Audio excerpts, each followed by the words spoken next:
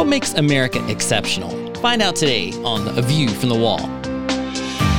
Join I Am a Watchman Ministries Managing Editor Joe Kerr with co-host Dylan Burrows, bringing you a fascinating discussion regarding the importance of Bible prophecy and Christian living today as it relates to our responsibility as believers to be watchmen. This is A View from the Wall. Hello, I'm Dylan Burrows, joined again with my co-host Joe Kerr, and today you are in for a treat as we are joined by Tim Barton, president of Wall Builders. Joe, as we begin today, I think people realize America has been blessed with a special role in history, but it's a legacy many have forgotten, isn't it? It certainly is, and we're glad that we can bring in Tim Barton from Wall Builders because they specialize in that field and address that topic probably better than anyone out there. I think they have over 100,000 original documents on American history, proving that we are, in fact, who they say we are. We're excited to have Tim with us today. Yeah, and we're going to get more into that. And we really want to affirm the many ways God has blessed our nation. And here to do so is Tim Barton. Let me introduce him to you just briefly. He serves as president of a national pro-family organization that represents America's forgotten history and heroes in his work with Wall Builders. So, Tim, today, welcome to A View from the Wall. Guys, thanks so much for having me on. Well, it's great to have you with us. And as we begin, I want to jump right into the heart of the matter. When we have a country now where we talk about making America great again, a lot of people have very strong feelings about this. But as we start, share a little bit about what we mean when we say America is an exceptional nation. Yeah, it really, I'm glad you bring this up because it does seem to be controversial for some people to say that America was great. Right. But generally, one of the things that we encourage people to do is if you have a hard time thinking about America as great, it's probably because you've never traveled much of the rest of the world. And that means you probably should get with a church, go on a mission trip to a third world nation, and recognize that they don't live. Their normal is not our normal. They don't live the way we do. In America, we've been blessed with more prosperity, with more freedoms, with more stability than any nation in the history of the world.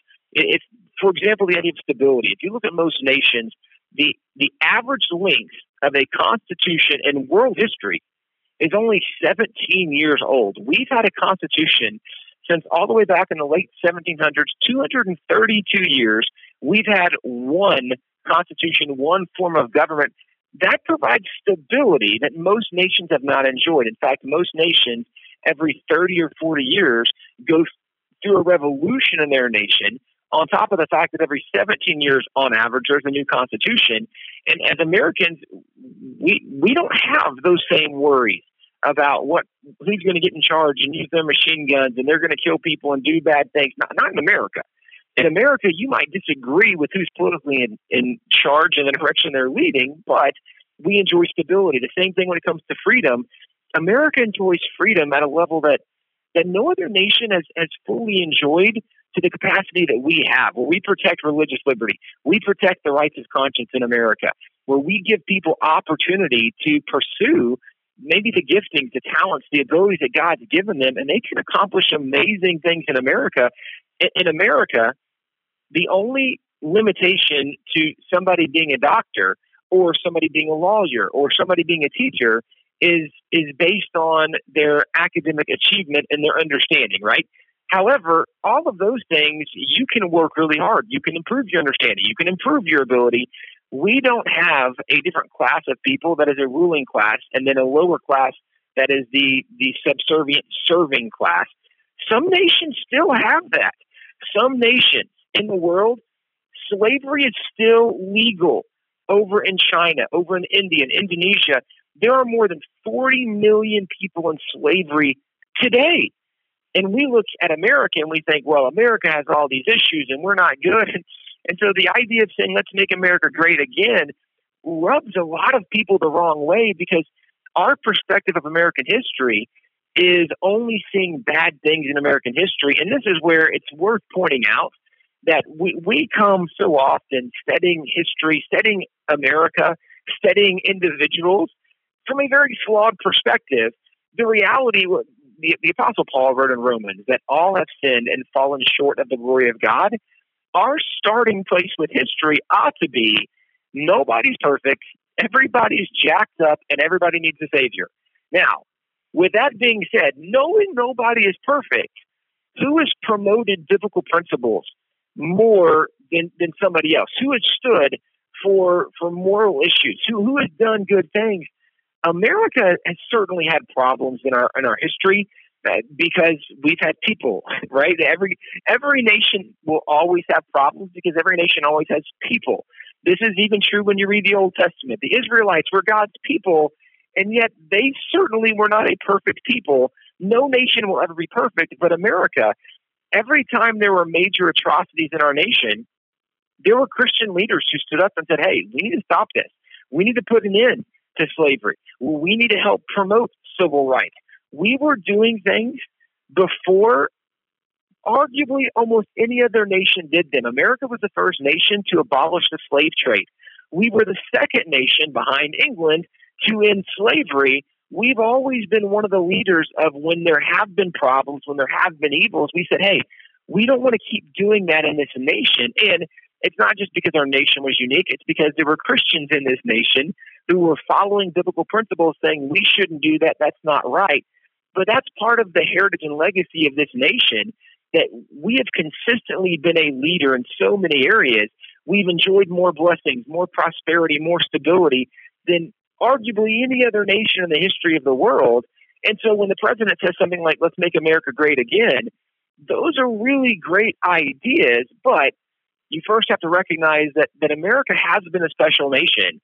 And compared to other nations, we are different. For example, even looking at something like finances, the average American will have an automobile, will have a cell phone, will have a television. They will have more square footage of living space. They'll eat more red meat than the middle class living in anywhere else in the world. So Western Europe. So if you're in poverty in America, so I said the average American, really, it's everybody in America. So if you, according to the last U.S. government census, if you live in poverty in America, you are still more likely to have a telephone, to have a car, to have a TV, to have more square footage of living space, to have or to be able to eat more red meat than the middle class anywhere else in the world. So if you're better off in poverty in America than you are middle class at any other nation in the world, all of a sudden it does make more sense why there's an immigration problem. Because if you were living middle class somewhere in Central America, and middle class in Central America meant you were making $15,000 to $20,000 a year, and you can come live in poverty in America and make $25,000 or $30,000 a year, all of a sudden that's an incentive that you want to come to this place where they're experiencing more financial prosperity than anywhere else in the world. And it's not because we think America is better. We've just followed principles that God has blessed more in those principles. So it's not just the people, but God blesses certain principles. And if you do things God's way, it just tends to work better. America has not always been godly, but we have followed godly principles more than most any other nation. Well, that's well said. And you've been listening to Tim Barton. And when we come back, we're going to share a little bit of his new DVD series titled Exceptional. So stick with us here on A View from the Wall. We'll be right back with more after this break.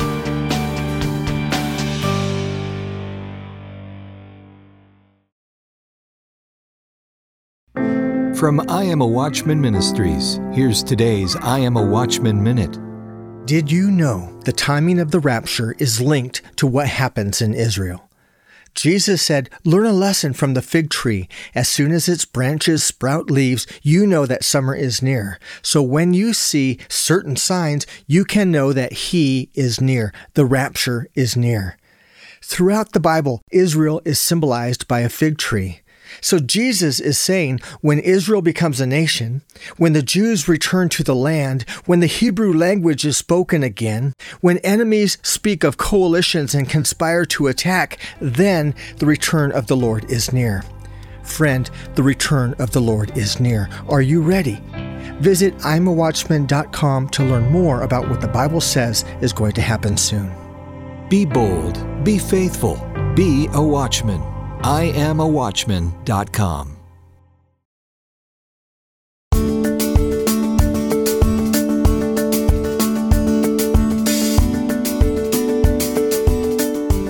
Welcome back to A View from the Wall. I'm Dylan Burrows along with Joe Kerr, and we've been talking with Tim Barton, president of Wall Builders. And as we begin this segment and we continue our discussion on American exceptionalism and why that's important both for our nation as well as spiritually as Christians, we want to take a moment and introduce you to a clip from the new DVD series titled Exceptional. Take just a moment and listen, and we'll talk about it after it ends. America has had one constitution since 1789, only 4% of the world's population. And yet every year, America produces more inventions, medical cures, technological discoveries than the other 96% of the world combined. We're blessed in ways that we don't even imagine.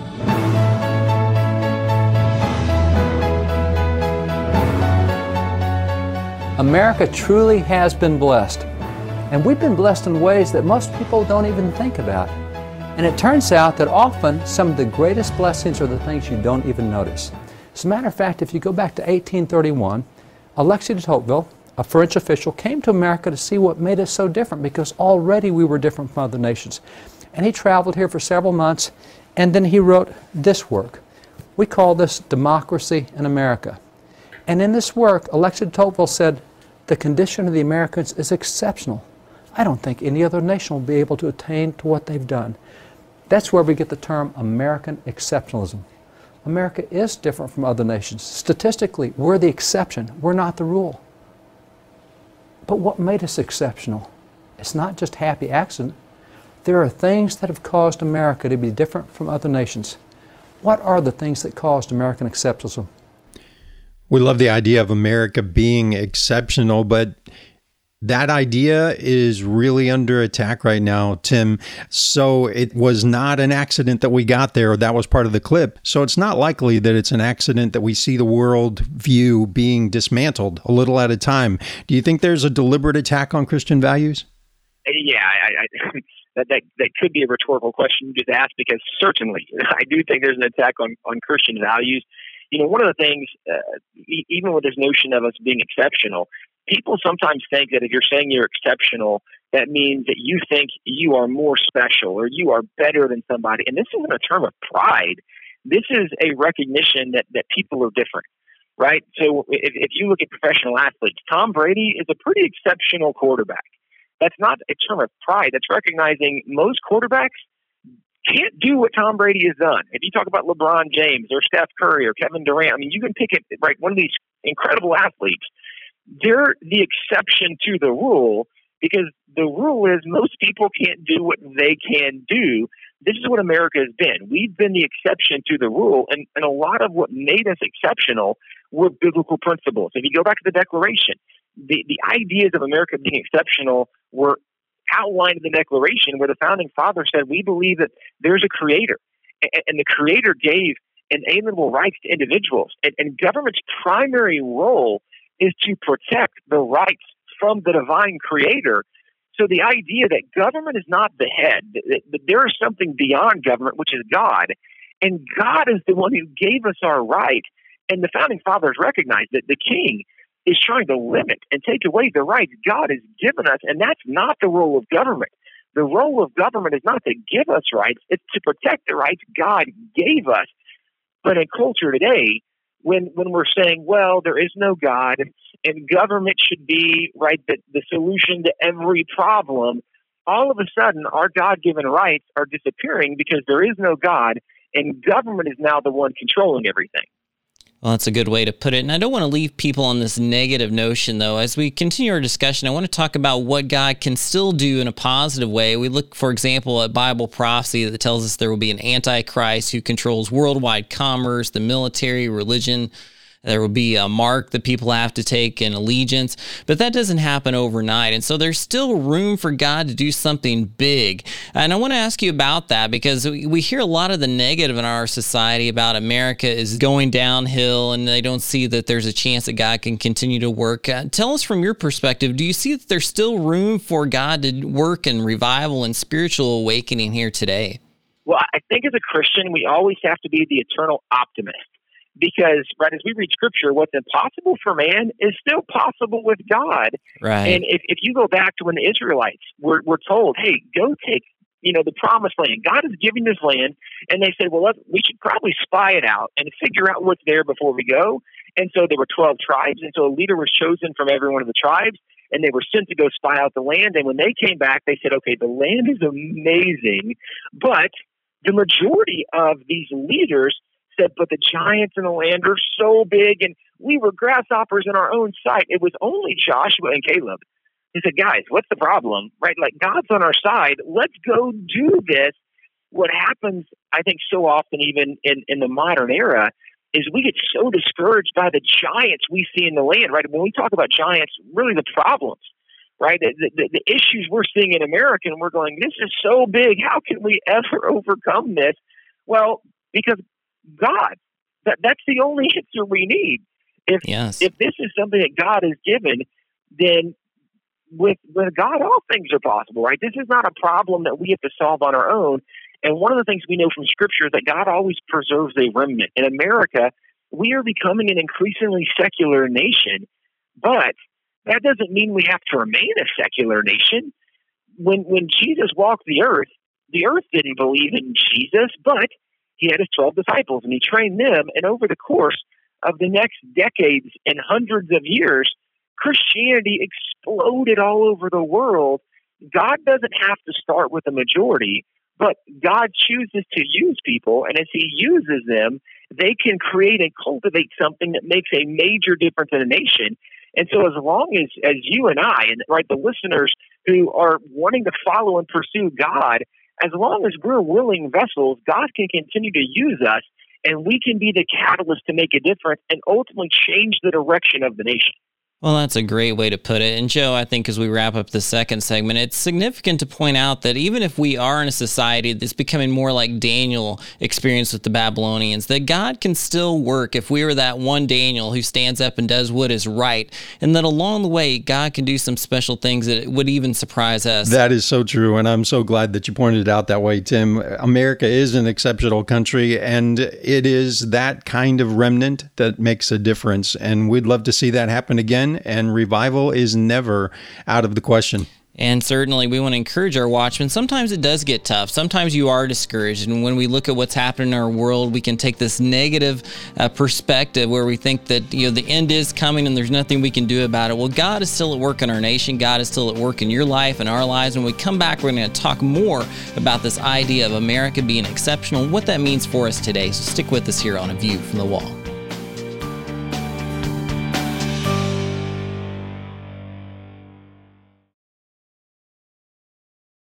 The I Am a Watchman ministry is supported by people just like you, so that we can continue in our call to encourage, disciple, educate, and bring people from all tribes and tongues into a right relationship with Jesus. The I Am a Watchman ministry desires to reach the lost, encourage and equip believers, and prepare for the return of the Lord. There's a great need to share truth and disciple believers. Most in the Western world are not strong in their faith. Billions in Africa and India and in Arab and Asian regions are lost or persecuted for their faith. We want to reach them and equip them. Our vision is to facilitate the multiplication of godly leaders, watchmen around the world. Free I Am a Watchman resources have been accessed by individuals in more than 160 countries, but there's so much more to do. Please consider becoming a prayer and financial partner in this good work. Visit IamAWatchman.com to find out how.